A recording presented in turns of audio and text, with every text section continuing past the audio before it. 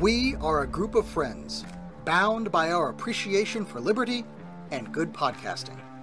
Free-minded thinkers from all walks of life, our values come together with one accord to discuss the common culture and news of the day, along with whatever random crap is going on in our lives. Welcome to the Union of the Unknowns.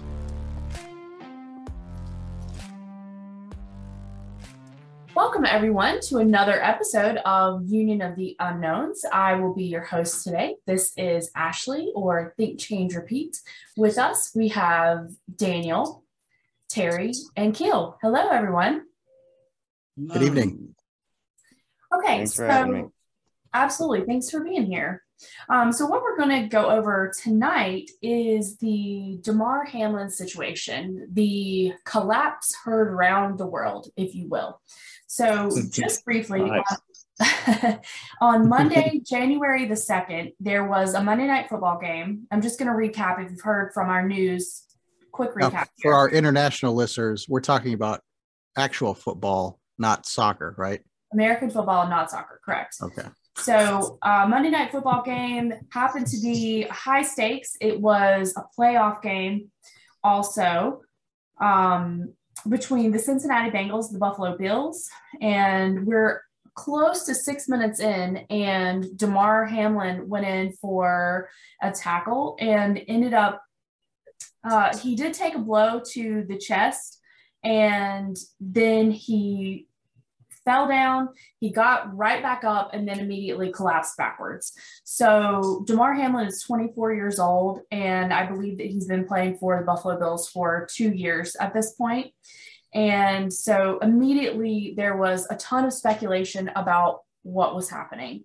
So just to get into it, I will say that I was watching the game, and a lot of people have tried to make the hit sound like it was very severe, like it was unusual, but I'm telling you that now I would consider myself to have an untrained eye, but I was watching it and I did not see anything that looked amiss to the hit.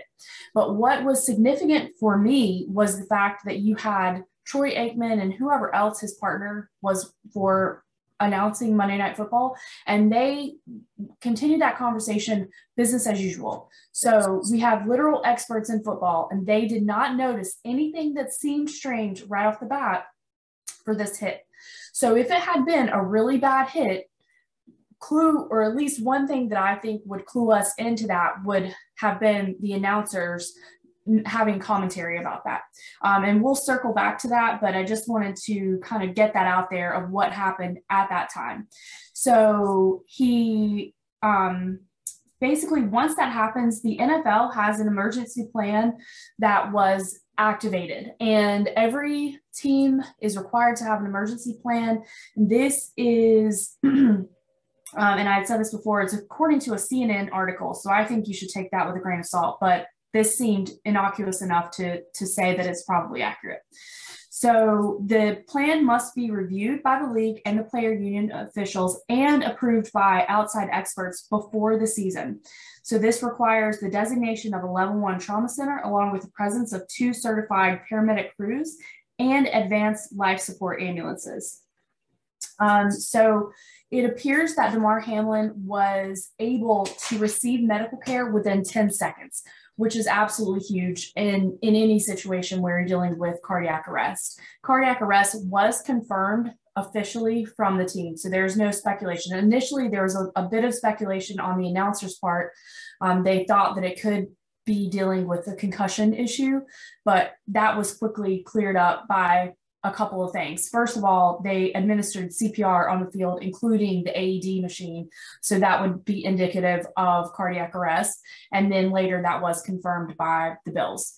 The other thing that was significant about this situation was you had both teams kind of circled around. They were taking a knee. The players looked very, very upset. Coaches looked very upset.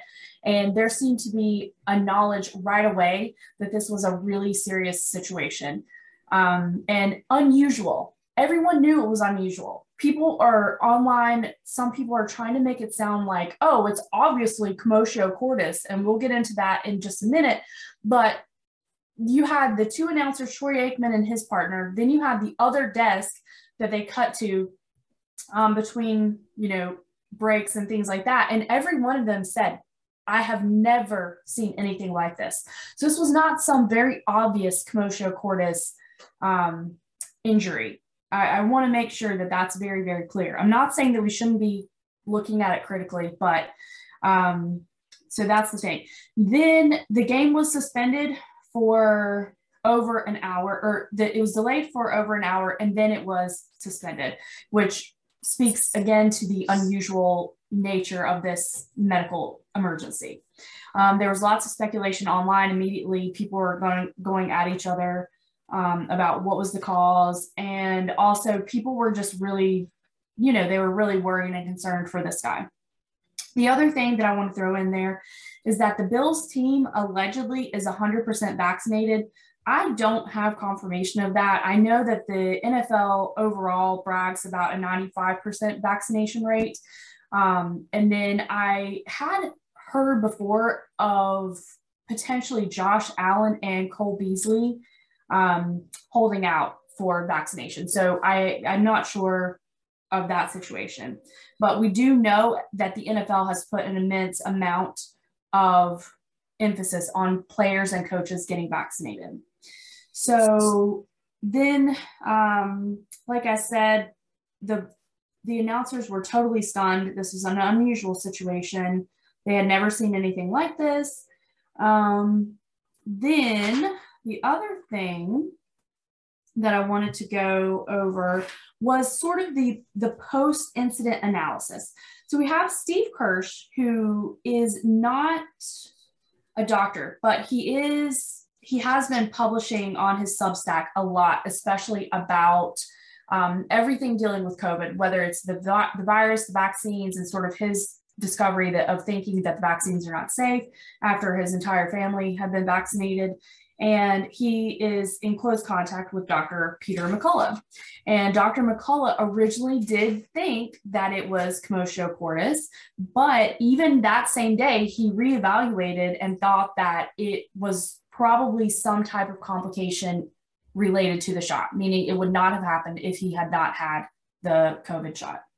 So after that, Steve Kirsch thought that Hamlin may even be brain dead because of the amount of time he was receiving CPR for about 9 minutes. And then we also had some other people that were commenting who have been prominent in the COVID space. So Dr. Malone said that commotio cordis has known predispositions, and with the elite level that these athletes are playing at, that those should have and would have likely been caught. The other thing is that we know some things about commotio cordis is that it's normally in a sport where you have a direct hit, so like a baseball to the chest, or a hockey puck to an area that is not protected by equipment. And we know that in the NFL, they have a pretty substantial breast and chest plate gear that covers that. And then Alex Berenson had posted that myocarditis could be a factor combined with the hit, so that could have been possible, and that it is possible that we may be able to tell if we were ever told the truth about what the experts at the hospital found, that it could be that Damar Hamlin was predisposed to this injury due to myocarditis. So there could be some evidence of that. At this point, we don't know. The other thing that I wanted to bring up is since Steve Kirsch's speculation and a lot of other people's speculation that the situation is not good with Damar Hamlin, he at this time is apparently awake, alert, and talking. And I did go on Twitter today and I saw some tweets that came out of Damar Hamlin's page. And basically, he was just thanking people for the love that he had received. And there were also some pictures and things like that of him with teammates. So it does appear that he is at least speaking with people. So all of those things are really good signs. And obviously in all of this, I don't want to lose the fact that this is an individual, this is a human. And I don't want to speak about it in a callous way, but I also don't really like it when people are like, oh, you shouldn't be allowed to talk about it. No, this was something that's really serious. And there's a lot of people that are potentially, who need this information. And so that's kind of where I'm at on that. And that's about it for the summary. I got some things to say about this. Firstly, this is not an isolated incident. When you look in the round around the world of sports, there have been an awful lot of sudden collapses of sportsmen on the field. Something that I can't really remember. I used to follow a lot of soccer, rugby, cricket as well. I've watched a lot of sport over the years, and I could count on the fingers of one hand the number of times I've seen or heard about a player collapsing on the pitch during a game. Over many years, probably about 3 or 4 I can think of. This year I've seen loads, dozens and dozens. Some numbers, people are saying some numbers, it's running more than 1,000. When you take college athletes and school athletes into account. So I think we are seeing something unprecedented. And so this is just one example of it, as far as I can see. I wanted to also read a bit of the Wikipedia article on Commotio. I'm going to go with the Latin pronunciation. Commotio cordis. Its incidence in the United States is fewer than 20 cases per year, often occurring in boys participating in sports, most commonly, as you say, Ashley, in baseball, when the hard ball strikes an unprotected chest. So you need a fast-moving, small object impacting on a specific area of the heart, and it has to occur in a window of 40 milliseconds of the cardiac cycle, which is why it doesn't happen very often. So you only get 20 cases a year. It would be extraordinary if this was one of them. And then it also says these cases occur mostly in boys and young men, mean age 15, and that is because the thorax of an adolescent is likely more prone to this injury than a mature adult. So it'd be highly unusual to happen to a fully mature, fit, and very muscly sportsman who's also got a lot of protection. And as you say, the impact. I think it says in this Wikipedia article, it's normally, I think McCulloch says this actually, it's normally an impact right on the breastbone. The impact to me looked like it was a bit off center compared to that. So we're never going to know for sure unless someone does, unless the poor guy dies and someone does an autopsy on him. There's no real way of knowing what the cause of this is. All you can do is look at the statistics in the round and say there's something highly unusual happening to sportsmen this year. There's an England soccer international, Matt Letizia, who's been speaking up about this and lost his job on Sky News as a summariser because of it. And he agrees. He says, I've never seen, he played professional soccer at the highest level in England for 20 years, and he'd never, ever seen it. And he says, I'm seeing it all the time now. Something strange is happening, and the obvious thing that's happened in the last 2 years, I'm afraid, is the COVID jab. So, and we know it causes myocarditis and pericarditis and other health issues. So, to me, those chest plates are also supposed to take the force and spread it out throughout your body. It's supposed to do the exact opposite of putting all the force in one spot. That's why it happens with a baseball. Baseball's all the energy is directed in one spot. When a person hits you, the energy is directed all over the place wherever he's hitting you, and then the pad redirects it around you. So it does seem unlikely to me. But like you said, there's no way we're ever going to really know. Right. No, rugby guys don't hit each other that hard, but they don't have chest protection. I wonder if this has ever happened in the history of rugby. Do you mean I don't remember seeing and they do hit each other really hard. They do hit each other hard. I always wonder how they do that without pads. It looks just as rough as football. I think rugby is a more elegant sport than football, I would think, just simply because there's not all that padding. So I don't think they run at each other at full speed and just get walloped like they do in football. I think as padding has increased over the decades in the NFL at least, I think it's been a harsher sport over the years. Like it gets harder because people want to do it better, and then there's a new dictate that says we need to put more padding because people are getting hurt. So then there's more padding. So then people feel more comfortable going harder. And then it's just kind of a cycle there. But I don't think that happens as much in rugby, right? I mean, I don't know. I've No, you do get some pretty. I mean, they're pretty fearless. Some of these guys, and they're huge as well. So you do get a lot of head and neck injuries and concussions and things like that from people using poor tackling technique. You know, where they will get their head in the wrong place and whack it into somebody's chest. But it's the tackler then that you know gets injured rather than. I've never ever seen someone collapsing with a clutching their chest. Or I've never seen CPR or AED on a field. I've never seen it before in any sport.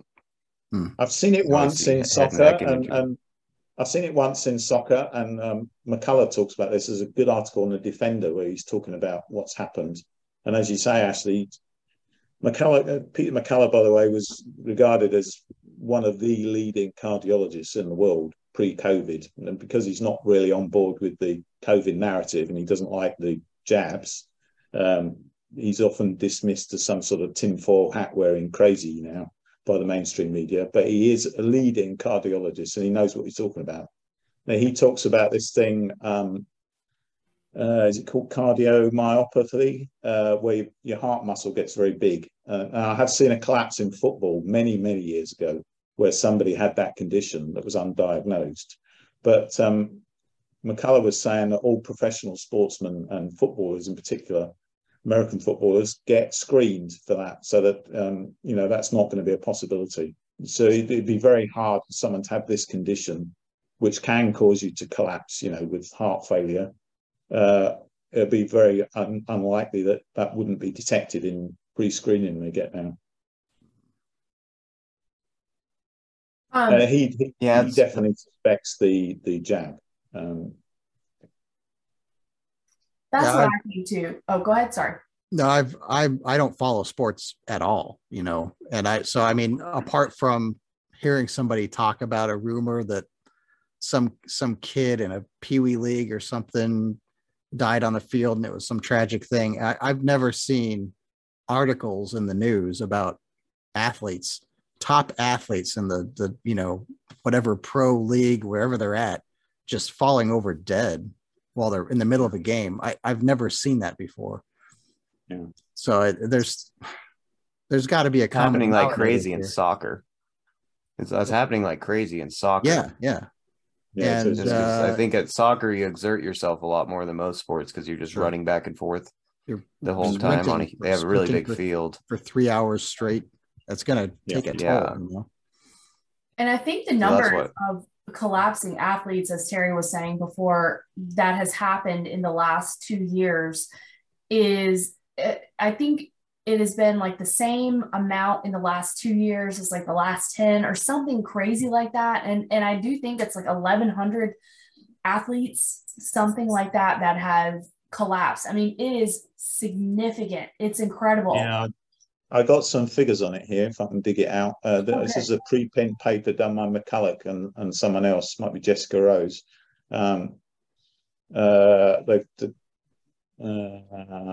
me see. So not generally, there's an average of 29 athletes per year. So they did a sort of survey from the International Olympic Committee, looked at international data banks from 1966 to 2004. And generally you're getting 29 deaths of athletes per year across all sports, with the highest incidence being in soccer and basketball. Now, when they did a study of this last year, there have been, where is it now? I think it was about 1,000, I think they've come up with. if I find the figures, I'll get back to you on that. But it's gone up hugely. They've got a graph here where they're showing things trundling along very normally up till January 2021, and then it starts climbing up to I don't know if this is weekly or monthly, hundreds per week or month possibly, and it's still going on. That can't be right. Thousands, hundreds? That is way too extreme. That's including like university and minor league and stuff exactly. like that. This is looking across all sports across the whole world. Even 29 sounds high to me. People that died in the middle of the sport just collapsed like that. That's not all died, but collapsed. Collapsed with heart. I think it's collapses on this. But it is hard to get the data because, like, a couple weeks ago, I clicked on one about a soccer player that collapsed, and I started reading it, and it was a university soccer player from like Romania or something like that. And like, if that would have happened before COVID, I would have never heard about a university student that played soccer. I just would have never got the news. Mm-hmm. It's really hard to get information right when the medical establishment isn't doing what they're supposed to research and follow up with these kind of treatments. It's so hard to get good information, but the anecdotal evidence just like kind of adds up after a long time. I got it here now in McCulloch's preprint paper. He says that since the introduction of vaccines in 2021, there have been 1,598 cardiac arrests in just the football leagues around the world, of which 1,101 were fatal. Wow. Holy cow. That is crazy. Wait, all right. So repeat that statistic. Repeat that again. Yeah. Where is it now? I haven't got his data source, but he's saying that where is it now? 591. Since the introduction of vaccines in 2021, there have been 1,598 cardiac arrests in the football leagues around the world, of which 1,101 were fatal. I think it might be just European football leagues, actually. Jeez. Yeah. That's insane. Yeah. It's certainly a lot. Seems like the players would eventually revolt, and start speaking up against this. You would think. Like, at this point, they have to be noticing more than anybody. Now, what was do you have the pre-vaccine statistic? Not quite comparing like with like, because the other statistic was from the International Olympic Committee, which is just looking at Olympic sports. But they were saying about 29 per year. Hmm. So it's significant. The other thing that I think is important to consider in this is that the target audience of these professional sports are young men. A lot of them are early 20s. Now, granted, not all of them, some of them are older, but we know that even in some countries already, they have suspended vaccinating people under the age of 50. I believe that's Denmark. I think they even in Florida, to my knowledge, is the only state who has had recommendations, but with what do we call him, Terry? Is he the state attorney general? He's the what is that guy? Surgeon General. He's the equivalent Surgeon General. There it is. Okay. Yes, Ladapo, whatever. They made the recommendation for young men to not get the shot because they appear to be disproportionately affected in regards to myocarditis and the other heart issues. So I also think that it kind of makes sense that these are young men who are being really affected by this. We know that in the general population, that's also who's affected by it. But that's not to say that some older people are not being affected. On the same day that this happened with Damar Hamlin, there was another former Jacksonville Jaguars player who had passed away, and he had been very outspokenly pro-vaccine and anti-ivermectin and all of this stuff. And then he died that day of heart failure. And it's easy to look at a retired football player and think that they're older, but this guy was 38. And then also the coach for the Tampa Bay Buccaneers, Bruce Arians, was also diagnosed with myocarditis. So it's not like it's not, in the ether, I would say, for the NFL. But I also believe that, so that the chickens may be coming home to roost more sooner. I don't think that Damar Hamlin is the last player that we're going to see be affected by this. And then I also wanted to say, and Terry, you may have more info on this, that Dr. McCullough had, I'm sorry, I lost my train of thought. He said something recently about, he said that the NFL had changed their COVID policy. Did you see that, Terry? No, I didn't know that. All right, let me see if I can find that for us. About vaccination, or? Well, I don't know that it was specifically vaccination. I believe that it was more about, it was vague, shockingly enough, but vague, that they were like, oh, we've agreed to like end our COVID restrictions. But let me see if I can find that. Gosh, I remember. I think they changed. They used to have different rules for vaccinated and unvaccinated, and I think they ended that. That has been, but this is recent. They did do that, Daniel. Oh, okay, I see. Yes. I remember them having bubbles. Like the NBA had a bubble. All the teams had to stay in their same. They all went to the same city, and then they all had to stay in their hotels and in and you couldn't have visitors, and they still got loads of COVID. Yeah. Yeah. The NBA did that. The whole thing with the sport was just nuts, wasn't it? It was like the crazy restaurant rules, because, we had to watch all these people, subs in soccer would be sitting on the bench with masks on, and yet they're all running around in, it's a contact sport, having contact with each other on the field. And as soon as they come off, they have to put the masks on again. It's just what's ridiculous. Crazy, that sort of stuff. Yeah. Oh, I did want to say something because this had come up. This is a side topic, but there has been some debate amongst us about whether or not COVID was considered a major cause of myocarditis versus the shot. And so then we had seen the Israeli study that said that there is not a correlation between myocarditis and COVID. And then I was watching a clip between Dr. McCullough and Tucker Carlson and that was just this past week. And McCullough said that there can be an association. Well, now, as of 7 hours ago, he tweeted that there is more data suggesting that SARS-CoV-2 infection did not increase rates of myocarditis. Right.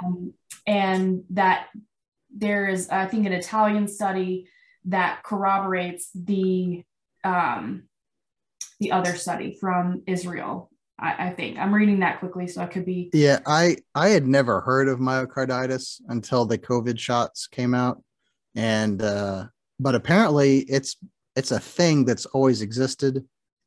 If if you get a viral infection, and that can be a result of a viral infection, just because your immune system reacts in a certain way. I don't know the details, but supposedly you can result in having a myocarditis reaction to any kind of viral infection. Since COVID-19 is a virus, so they say, that can be a result of you having a COVID-19 infection. The question is, I've seen articles that say COVID-19 increases your risk of having myocarditis, then downplaying the idea that the COVID vaccine causes myocarditis, which it absolutely does. It can. It's a side effect. But I think, in our Not Your Mama's News show, when you and I were discussing it, Ashley, I think the Israeli study that I had read way back when was the BARDA study, which showed there was an increased risk of myocarditis with just the COVID or with COVID-19 infection, not the vaccine. But the problem with that study is they weren't taking into account unvaccinated versus vaccinated people. Mm-hmm. And the other Israeli study that used the same data set as the BARDA study showed that those that were unvaccinated that came into the hospital during the time, I think it was between March 2020 to January 2021, before the vaccines were heavily applied, there was the people that had gotten COVID-19 did not have any significant difference in rates of myocarditis than the people who were in the hospital for any other reason. So that is right. Yeah, I've got this Epoch Times article here, which has a really good survey of all this evidence about myocarditis and pericarditis, and is basically what you're saying there. It's I'll read this bit out. It should also be noted that myocarditis events have also been reported in unvaccinated COVID-19 patients in 2020, which would make sense, right? Because we think it's the spike protein doing that. And, you know, the spike protein comes from the COVID-19. That's the common denominator is the spike protein. Yeah. But you get a lot more of it with the vaccine, I think, is the problem. And studies have shown that the virus can cause heart damage, but it's debatable if the heart injuries patients experience caused by myocarditis or some other reasons. Then they got a study published in April 2022 found that increases in myocarditis and pericarditis are statistically insignificant among unvaccinated individuals after COVID infection. The researchers evaluated around 197,000 unvaccinated patients, and there were 9 and 11 cases of myocarditis and pericarditis, respectively. And a bit further up, I wanted to read this bit as well. A study by researchers from Kaiser Permanente, which is German, I guess, published in August 2022, estimated myocarditis would be 186 cases out of 1 million after a second dose of vaccine in 12 to 17-year-old children. In males, this number was raised to 377 cases out of 1 million. And the background rate is supposed to be something like, prior to the pandemic, 2017 study in Finland found that myocarditis rates were 19.5 per million for children 15 years of age and younger. So it's gone up by more than 10 times, orders of magnitude. Yeah. So I've read other articles that the headline reads, you know, something like, you know, in the millennial speak, no, myocarditis is not increased by the vaccine, yada, yada, yada. You know, but the studies that even one from the CDC, the study it's sourcing is all of the data is taken from people who are already vaccinated, and there are a bunch of people in the hospital. They're all vaccinated. Those that come in because they had it that were tested positive for COVID-19 had a higher rate of myocarditis, but they were still vaccinated. So you can't use that data to say that, oh, it's not the vaccine that causes it, it's the infection. Well, maybe, but we can't use your data to determine that statement. And we have a clear study from Israel showing that, no, that's not the case. So, I don't know. Buyer beware. 100%. I did want to say really quickly, so this is a tweet from Dr. McCullough. He said, what caused them to drop all protocols, assuming shots, despite continued cases? Why are they not coming clean on blood clots, arrhythmias, and other problems in players? Boosters for any, why no questions? And then he had shared a screenshot that said NFLPA, which I'm assuming is Players Association, agreed to suspend joint COVID-19 protocols. Now, I do not know where this article is from. I can't tell from the screenshot, and I can't tell a date, but by his tweet, it is at least indicating that this is a recent occurrence that they have suspended the protocols for COVID-19, which I would assume, especially based on what we know about how hard they pushed the COVID narrative and the vaccines, that being vaccinated was part of that. Did any football teams mandate their players to get vaccinated? Do we think? I don't know. That's a very good question. I'm not sure if they were mandated, but I do believe that the pressure was extreme, even if it wasn't mandated. And I think that it could have been dependent on the player's contract and things like that. That's why some higher up players like Aaron Rodgers could get away with it, whereas somebody like Damar Hamlin, who has only been in the league for 2 years and who was coming in as a rookie and likely did not have negotiating power, I doubt that they would have the ability to negotiate, health decisions like that. I want to say they never mandated individual teams never mandated it, but there's individual cities that did. That's what happened with the basketball player in New York. Kyrie Irving. Yeah, and the similar thing happened with the New York football teams, the Giants. I don't know if the Jets count because they play in New Jersey, but the Giants had that problem. The San Francisco teams, the Niners, they had. Yeah, I'm not sure about the Bills because the Bills are up in Buffalo. So, no, I don't think they did because they had a huge. Their receiver? What's his name? Cole Beasley. Cole Beasley. Yeah, he never got vaccinated. They made a big deal out of him and stuff like that. They made it really hard to not be vaccinated. Yes. Though, it was really risky and your team looked down on it. So that's why you're calling about Aaron Rodgers being able to get away with it. Yeah, he's like the backbone of their team. They're not going to cut him or bench him or anything like that. But if some startup, because they had different rules. If you are vaccinated and tested positive for COVID, you could be back in like 3 days. If you were non-vaccinated and got tested positive for COVID, you were out for like 2 weeks. Mm-hmm. And so teams would consider that selfish to not get vaccinated because you're risking a lot if you're the starter or even backup.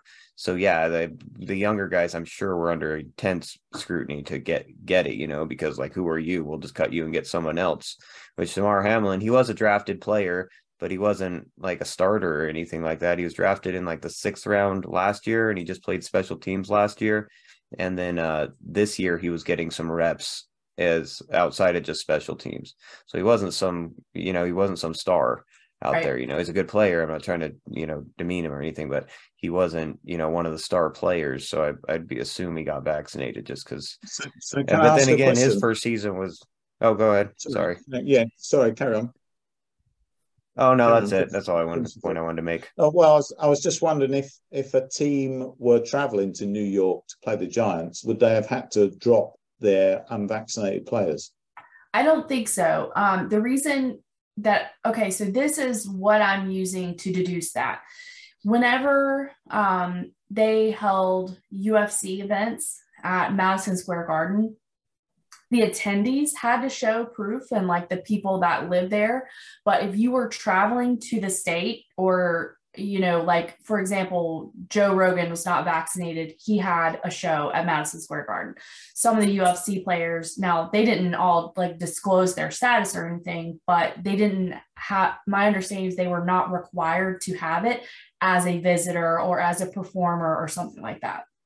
Right. I heard a story about during this, the time, something along the lines of the players whose home city required it couldn't play in their home games that were unvaccinated, but then they could play when they were traveling because other cities didn't require the vaccination. Yeah, I thought that's what Kyrie Irving was doing. Right, yeah, that was the Kyrie situation. Okay. Yeah. Mm-hmm. And there was even one point where he was able to go watch his team at home, but he wasn't allowed to play. Like, he was hugging them on the court and stuff. Then he just watched from the stands. That's a stupid situation. They were just trying to use force and, try to force them into getting vaccinated, coerce them into getting vaccinated. It was really fucked up. Crappy. Is what all that is. Yeah. I mean, ridiculous. Just shows it's not a health thing, doesn't it, really, to me? Nah. Exactly. It's all about compliance. Yeah. Yeah, they've admitted it does not stop the transmission. Like, it does not stop the transmission. That's all that. Then every single mandate was completely immoral.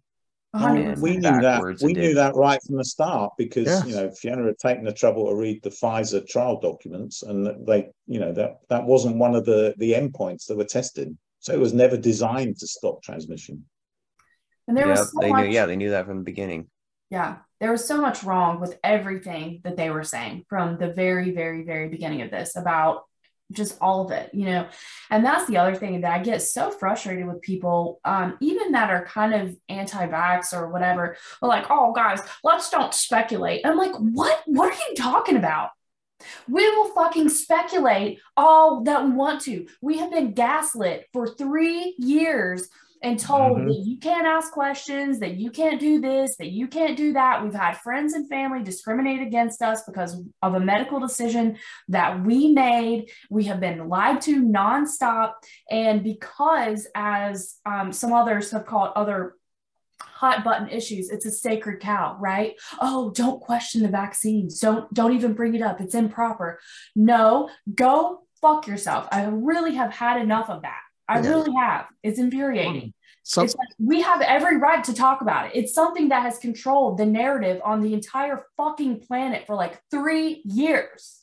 Yeah, I love that meme that somebody posted recently where person says, "Oh, my coworker just died suddenly," yada yada yada, and the person she's talking to says, "Oh, were they vaccinated?" And then the response was, "Oh, that's so inconsiderate. You can't ask me that question." And then the other guy says, "Bitch, you were fucking asking me if I were vaccinated to enter a damn McDonald's." What the hell? Exactly. Yeah. It's sorry. I've been trying not to cuss on the podcast.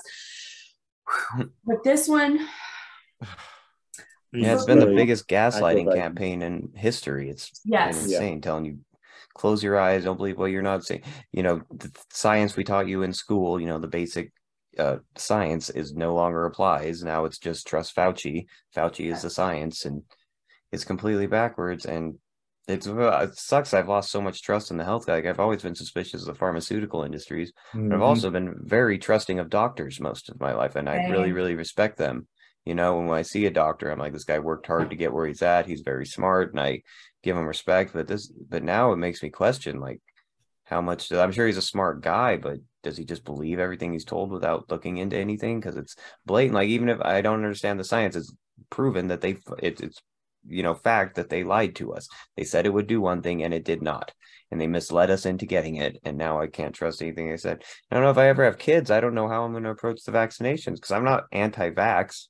I've got dozens of vaccines, But when my kid's born, now I'm so suspicious of I don't have a kid coming. Say if I ever have kids, I don't know how I'd handle the vaccination situation. I don't want my kid to die of smallpox, but now I'm so suspicious of all of them. Very suspicious, yeah. I would be very. So I would look into it. There's not really much evidence that they do much good, and there's a lot of evidence they do a lot of harm. Yeah, and Terry has. We can talk about this later, Daniel, or maybe chat about it in the Discord. But Terry has some very good book recommendations, and for me, after heading into this situation, I was already starting to be like, I don't know, like the vaccines or whatever. But then after this came out, I absolutely was anti-vax, and I feel that they are pure poison, and I think there's enough evidence to show that they, while tolerated in most of the population, what does that mean? We're as sick as we have ever been as people. And I'm sure that there's a number of factors. We have seed oil, they're spraying us all the time. We have glyphosate in our food. We have fluoride and who knows what else in our water. We have forever chemicals that are permeating the environment. We have people that are like medicated to the hilt. So who knows what is one cause of this, that, and the other thing. But I think here's something that I would say to people that trust other vaccines is that we know that SADs did not exist until COVID happened and the rollout of the shot, and people were dying suddenly. Well, we've had SIDS for a while. So that tells me that it's at least worth checking into, that the vaccines are actually highly dangerous, but we never knew before because they were never, people were not putting it together in the way that they're putting them together now. And maybe it's more of a slow grind with a traditional adjuvant like a mercury or whatever. What else do they put in there, Terry? Well, you don't know because it's secret. The manufacturers won't tell you what's in it, and you're not allowed to take a bottle away and analyze it. That's part of the agreement they've got. So they don't release the ingredients, and you're not allowed to analyze see what the ingredients are. In traditional vaccines, they have the traditional vaccines. Yeah, they have adjuvants, which can be thimerosal, which is mercury based, or things like what's the stuff? It's a bit like antifreeze. It's not quite the same as antifreeze. They have all sorts of toxic chemicals. The interesting question is, to ask is why they have to put these things in it. And the traditional explanation is it has to generate an immune response, to which an intelligent person would ask the question, well, why can't we just generate an immune response from an inactivated virus or bacteria or something? It's the way they used to do it, right? That was going to be my next question. It's never really worked very well. That's why, and the reason they don't do that because it doesn't work, which calls into question the whole theory, really. Well, you'd get a fakery going on early on with people like Pasteur and wouldn't you? You'd take a pustule from someone who had the pox, and then cut somebody's arm and then stick all the goop in there, and then that was Edward Jenner. That was the other name I was looking for, and he apparently also indulged in quite a bit of fakery and killed a lot of his patients, which was not talked about much at the time. Yeah. So the whole history of vaccination is full of a lot of fakery and cover-ups and death, to be honest, and death and injury. So, which is happening in places where you have like a Bill and Melinda Gates Foundation being predatory in countries that are off the radar that our news will never tell us about, Haiti, over in India, in Africa. There's a lot of evidence that the vaccines were maiming and harming these children, but nobody cared, so these people are still among us. Their vaccines did make them unable to have children, infertile. The Gates vaccines in several different places. They were caught out putting hormones in vaccines to make women infertile. Yep. Yeah, they were caught doing it. Yeah, so there's a whole history of this stuff where essentially the medical industry was taken over by Rockefeller medicine, and we know that these people are eugenicists, so at the very least it deserves a lot of questioning. And I didn't question the shots my entire life, like, oh, you need to get the flu shot, or you need to get the measles, mumps, rubella, or your DTaP or whatever. I was just like, okay. And but now obviously I'm like, over my dead body, no, I'll take my chances with tetanus, thank you. Yeah, to me, there's a huge possibility a lot of these Western diseases come from the vaccination program, to be honest with you. And that was before, right, Terry? That was even before the mRNA. Yeah, well, I mean, I was asthmatic as a child. I think there's quite a strong possibility that came from a vaccine. And then Fiona and I have talked about the fact that her MS might well have come from a vaccine. Yep. Her first job, she had to get highly vaccinated because she was working with tropical diseases. So, can I touch on something else? I've had a lot of websites open ready for this one. Yeah. So there's a thing that the CDC have just published about American life expectancy, which is very interesting, and it's gone down quite significantly. And that is not COVID. Normally the case. Sorry? I said thanks, COVID. Yeah, well, this is post-COVID. Right. So Americans lost nearly 3 years of life expectancy between 2020 and 2021. Can you imagine? That's so significant. Yeah.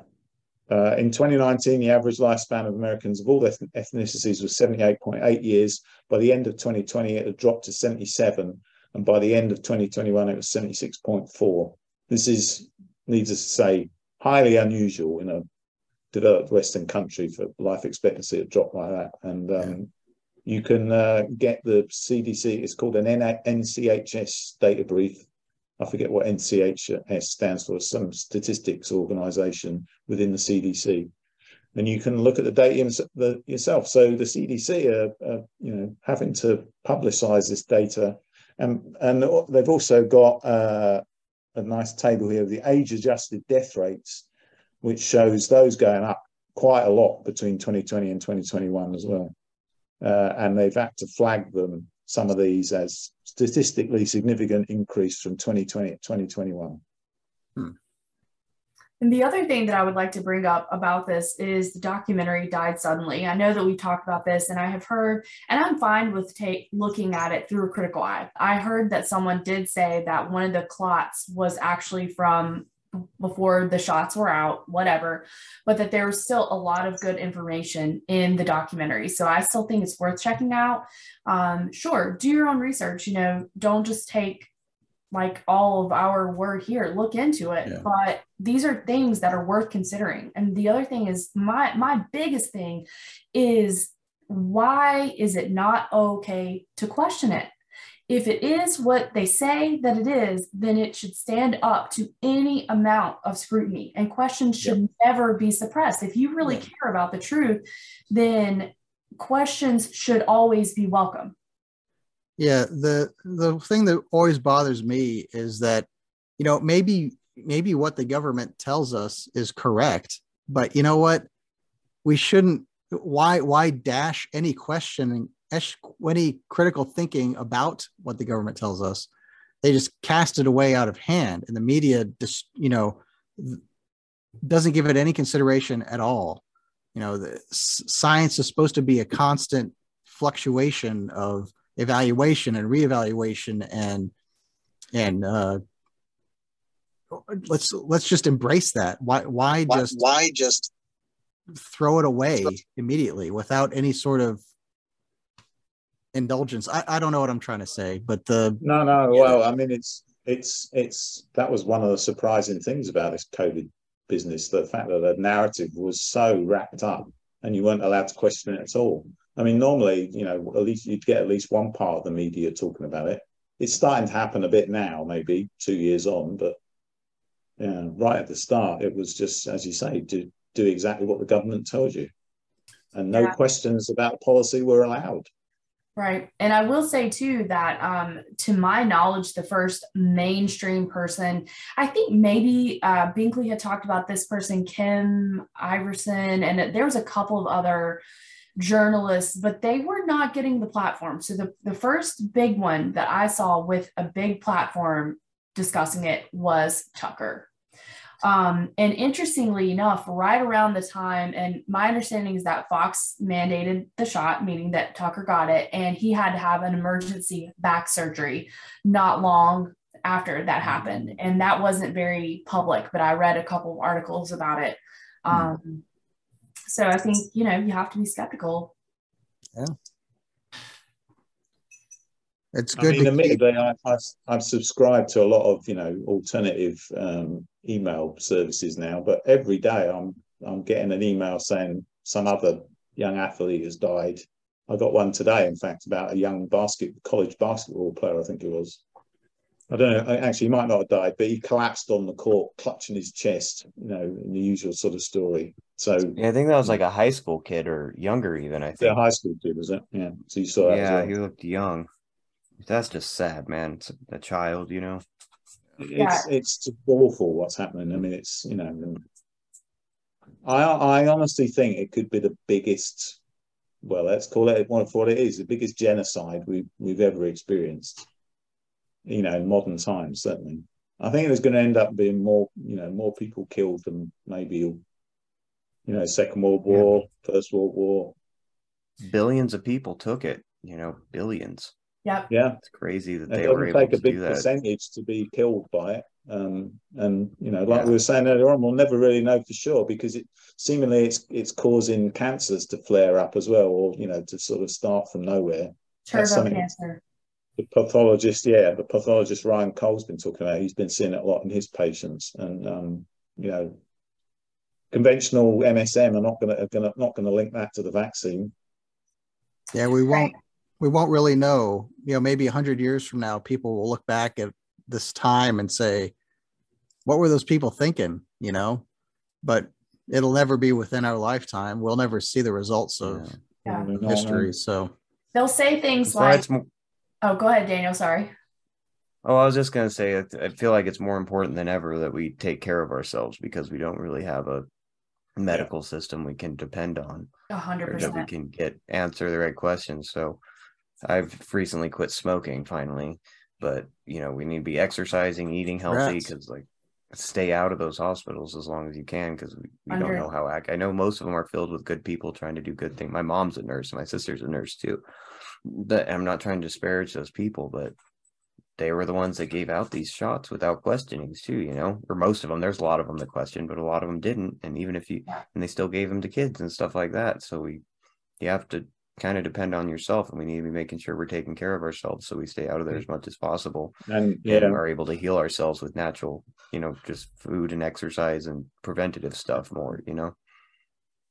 But they're also continuing with these deadly COVID treatments, you know, in the face of all evidence to the contrary, and not using stuff that might actually work. So, you know, they've obviously been super well hypnotized. I think you're right, and most of them have got, you know, good intentions, but it's really hard to see how they're not seeing the evidence of their own eyes now, you know, because, you know, I've seen lots of nurses talking about, and doctors talking about on the quiet, often anonymously, saying, yeah, we are seeing quite a lot of extra, you know, deaths and cases, and a lot of them. My sister's boyfriend owns a feed store, like feed and tack store, and he had a nurse come over from the local clinic and came and got ivermectin for the entire clinic. Like, not even it was like 9 or 10 months into the pandemic, because it was really hard to get at the time. They were cracking down on it, and like the people who provided the ivermectin to the feed stores and stuff like that weren't sending it to them anymore. They were telling people to go to vets to get it, which ivermectin's something that people who own cows and horses use regularly, you know. So they're making it difficult to get. But he had a lady who came over and got like 20 of them to make sure that each one of her nurses had it, and they were all, you know, they had seen the difference between, they treated people with ivermectin at the beginning, and then they were made to stop treating them. So but they saw the difference between ivermectin and remdesivir. So and a lot of them are turning, but then it's also concerning that so many of them kept their mouths shut, you know. And you know, it's a lot to risk giving up your job and your career and everything like that, but on the other hand, we're giving this to children, you know. You got to stand up eventually. The time comes when you got to just make the right choice, haven't you? If it's, you know, a matter of either killing people or losing your job, you know, I know what I would choose. Yeah. 100%. Yeah, exactly.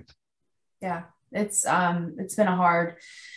It's hard to see what has transpired, but honestly, I feel like my eyes have been further opened by everything that's happened. So in a way, I have to have gratitude for that, because I was previously more trusting in the medical establishment, even though I wasn't trusting in government.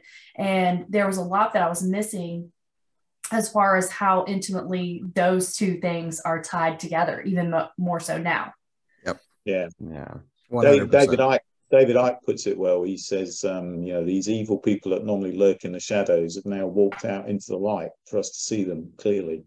So, yeah. So maybe that's something good that's come out of this. Yeah. Yeah. A lot of people have woke up. Yeah. A lot of people have woken up, and I definitely felt like I was, you know, kind of aware anyway, but this was a whole other level of knowledge. You know, I wasn't up on the Great Reset and the World Economic Forum and all of the nefariousness of the Rockefellers and the Rothschilds and all of that stuff. And that came about because of what started here. Yeah. It's shown me, the biggest takeaway I've got is how good whoever they is, you know, that have gotten at psychological operations and how much of a stranglehold they have on media and stuff like that. So that was the biggest propaganda campaign in the history of mankind by far. Bigger than the babies on bayonets during World War I or anything during World War II. This dwarfed it completely. And they got so many people who are smart, intelligent people just to swallow anything they say when they contradict themselves 2 weeks later, and still just, and they did a lot of it by demonizing the other side, making the other side seem so stupid and hateful and stuff like that, that people will believe anything to not be considered one of them. And it really is, the divide and conquer technique really works. But holy cow, man, they fucking snap their fingers and, you know, half the country just says how high, or, you know, to just do anything they'll say, you know, without even thinking about it, with no little knowledge. You see it in Ukraine too. People have such passionate opinions on Ukraine, and most of them can't point it out on a map, Most people don't know basic facts about the situation. Right. And they just turned it into a good guy versus bad guy. We're the good guys, they're the bad guys. It's just like Hitler and everything else. So we got to go stop. And it's so much more complex than that. And they've gotten these people who never cared about Ukraine. They don't know anything about it. And yet they got them the most passionate people. There are people who have volunteered and gone over there and died. Americans and people from the UK have gone over there and died volunteering, fighting for this, which is almost a fight that has like almost no, Ukraine's not going to win that fight. This is not going to happen, but they've easily, in just a few weeks, were able to convince people to go give their lives for it. And it's crazy, the stranglehold, how good they have gotten at this. Yeah. They know what they're doing. Yeah. Yep. Okay, everybody. Well, I think hopefully this has been beneficial to you. A good summary of the events and food for thought. And I want to thank all of our unknowns that we have here for your contributions to this conversation. And I would also like to remind you that you can find us at unionoftheunknowns.com. That's how to get in touch with us from Twitter, email, voicemail, all that good stuff, our Discord channel. And we would like to hear from you, and we would like for you to join us in the conversation over there. So thanks for listening, and I hope that you have a great evening. Have a good one. Thanks, guys. Thanks for joining. Thanks for listening. Thanks. Thank you for tuning in for another episode of Union of the Unknowns. You can find new episodes every week on all your favorite podcasting networks.